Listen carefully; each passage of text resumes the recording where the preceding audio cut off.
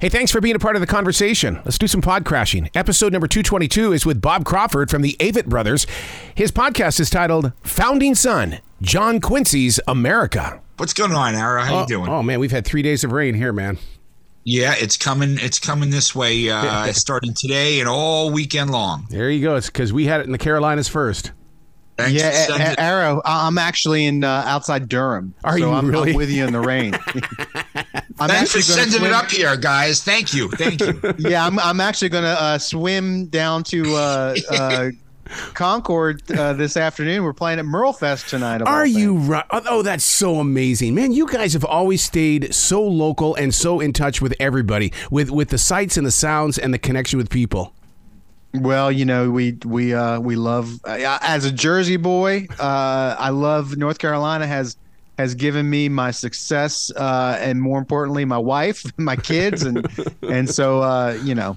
You just, it's a great place to be. So what are you doing with a podcast about John Quincy when you know that right here in Charlotte, this is all about Andrew Jackson? Yeah, it's true. The Waxalls. I mean, you know, well, I'll tell you what's fascinating about those two, and this is, we cover this in the series, is that they're both born in 1767. Wow. Of the politicians of their time, they're the only two that had experiences in the Revolutionary War. And they had, but they had vastly different experiences, right?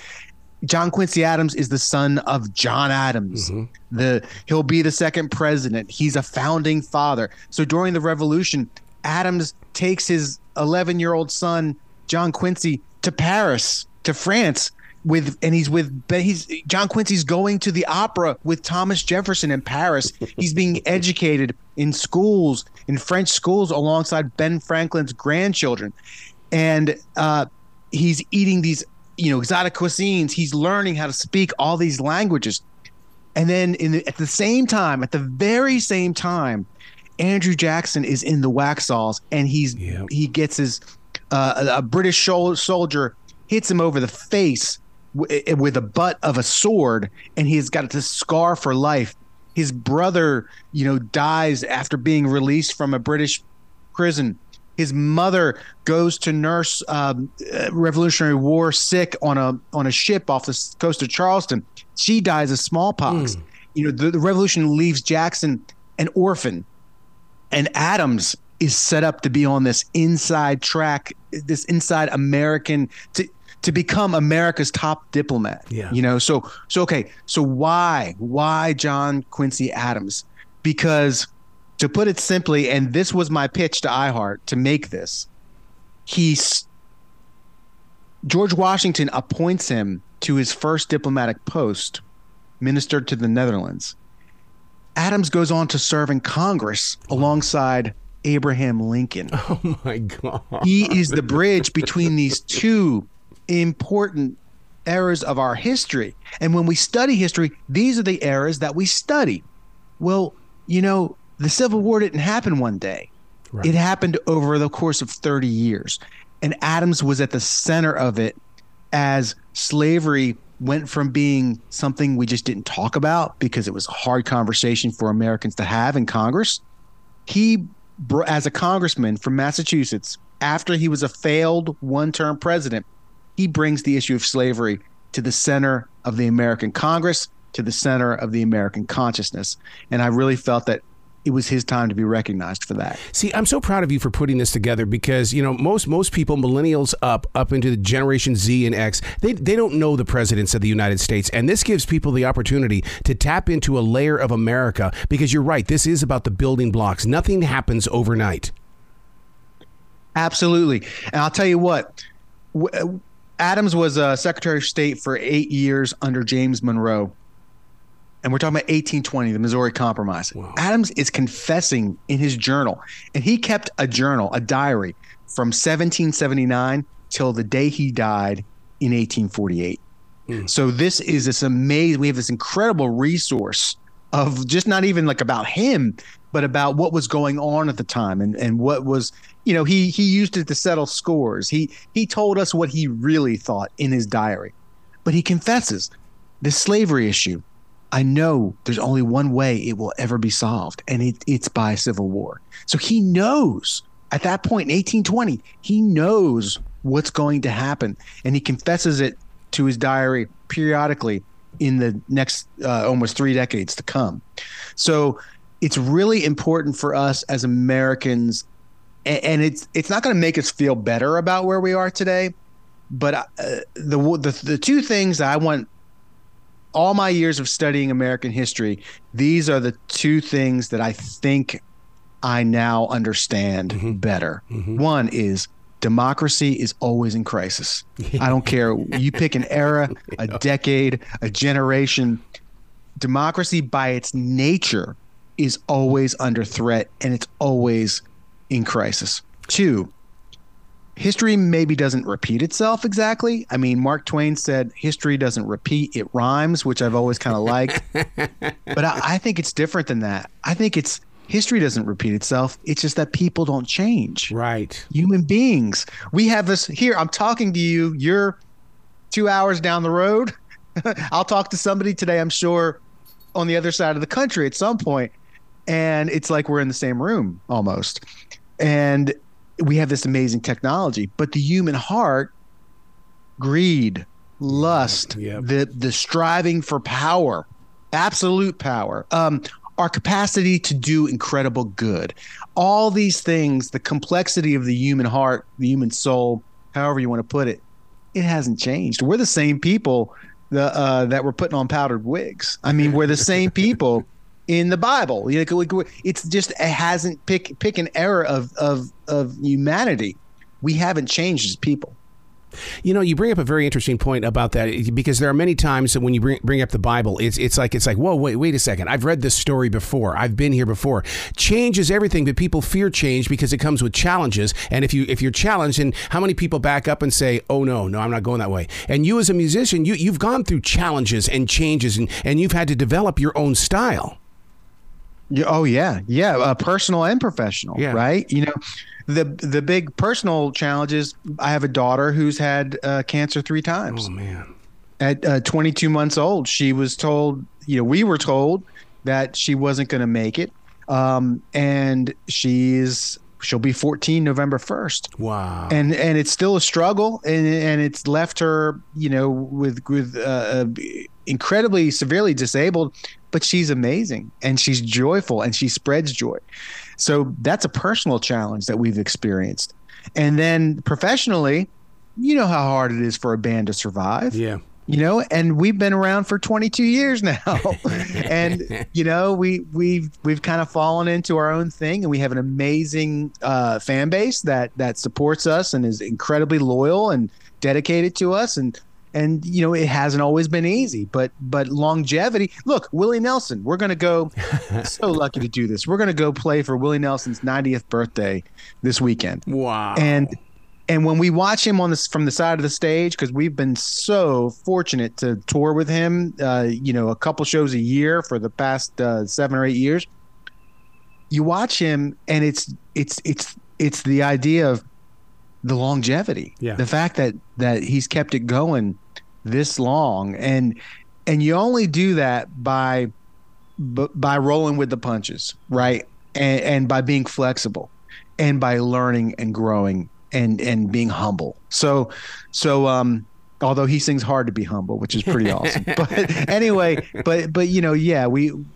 like John Quincy Adams, who went through a lot of struggles, a lot of heartache, a lot of personal struggles, personal tragedy. You just keep finding a way.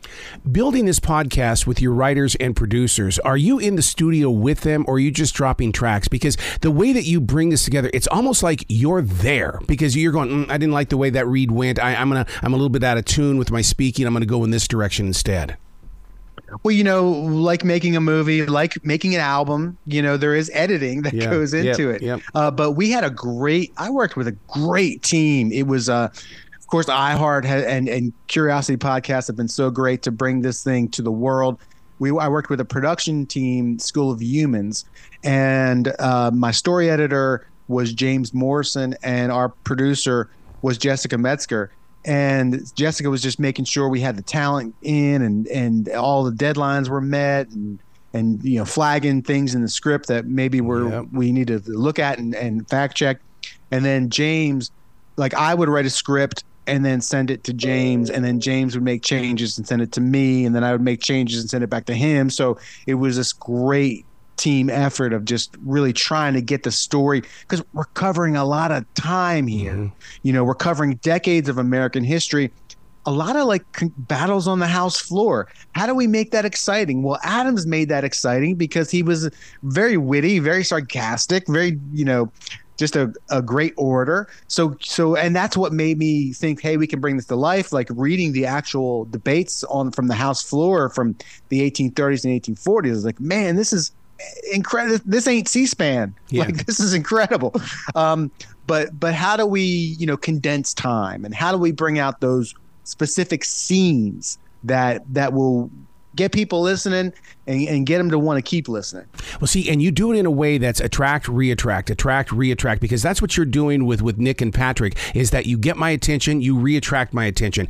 There's constant change in there while keeping, forward motion taking place. Can I tell you what made me think about this when we were like writing these scripts? When we write a set list for the band, mm-hmm. We think about dynamics and we say, okay, we got 2 hours with people. How are we going to make this like up and down, keep it going, build tension, give high moments? So we come out, you got 7-piece rock band.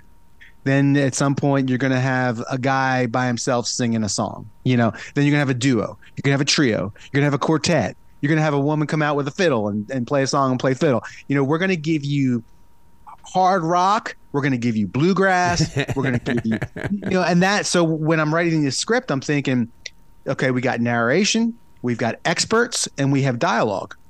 And we just had the dialogue written in at some point, and it was a little later than I think the producers would have liked, because this is a tip of the hat to Jessica Metzger, because she had to take care of all that like SAG stuff and becoming a sanctioned a job for people in the industry. But I thought, what if I got my friends to read these lines? At first it was like, hey, what if I just get my friends to do this? Mm-hmm. And then it was like, well, who would be a good Andrew Jackson? Well, the only name I could think of was Nick Offerman. And then I take my daughter to St. Jude for her checkup. She goes every 3 months to check for her MRI, to check for her brain tumor. And I'm friends with the CEO there, and Rick Shadiak, and he's like, I'm telling him about this project. He's like, do you know Patrick Warburton? I was like, oh, I know who he is. He's like, I'm good friends with you. He is an incredible supporter of St. Jude. Let me connect you guys. Wow. And so I got connected to Patrick and told him about Patrick would probably do anything for a St. Jude family. First of all, that's how he and his wife are. Hey, they've raised millions upon millions of dollars for the hospital. And but I told him about my daughter. I told him about the series, and he was just like completely into it. So a lot of it was luck, but it was this idea of how do we create a dynamic storyscape. So if you're listening for 30 minutes, just jump in, put it on in your car, put on your headphones, and let's go for a ride. And that was kind of the whole concept. In all the research that you've done, were you shocked at any time? Because I was shocked to hear that Andrew Jackson was the one that stepped forward and said that things are corrupt. I thought, man, I've never heard that story, and I've been down there to the museum 1 billion times. Yes, it was. I'll tell you, again, history doesn't repeat, but these chimes go off, right? For me, these, like when I'm reading history, a bell will go off in my head. And it's this idea of you got 1824, you got 4 legitimate candidates for the presidency, and no one gets a majority of electoral votes, so it goes into the House of Representatives, and the top 3 by the Constitution, the top 3, I believe it's the 12th Amendment, top 3 are going to be voted on by the House. So once the election goes into the House, the American people are left out. Yep. Right now it's no longer, you're not being elected by the citizens of the country. Now you're being elected by an elite body. And that's where Adams wins. And Jackson had won the popular vote, and he had won a majority of the plurality. But Adams wins, and he nominates Henry Clay from Kentucky, one of their 4 competitors, who didn't make it to the House vote. And what Clay hated Jackson. They had a history. They had a past. And so Clay lobbied for Adams, and then Adams nominates Clay Secretary of State. At the time, well, we had Washington, Adams, and then Jefferson served as Secretary of State. He becomes president. Madison serves as Secretary of State. He becomes president. Monroe serves as Secretary of State. He becomes president. Adams, Secretary of State, he's now going to become president. So Secretary of State at that point looked kind of like a stepping stone to the presidency. Yep. So of course, Jackson and his more so his Jackson's men, right? Jackson's new party that's forming, which is going to be the Democratic Party, say this is a corrupt bargain. This was a stolen election. This was a deep state conspiracy, and then it spreads through the press. And at the time, all the press was partisan. All of it was partisan. If you were a politician, you had your own newspaper. I mean, that's just how it was. Dude, oh my God, I could talk to you all day. But the good news is I have the podcast, Founding Son, John Quincy's America. And you were talking about the building blocks of things, and the band has been together for 22 years. Before the big moment, you and I performed on the same stage. It was a wedding at the Quarry in Mooresville. And I was I was the DJ, and you guys played on that. I mean, I kept wondering if you guys were going to bump your head on that roof.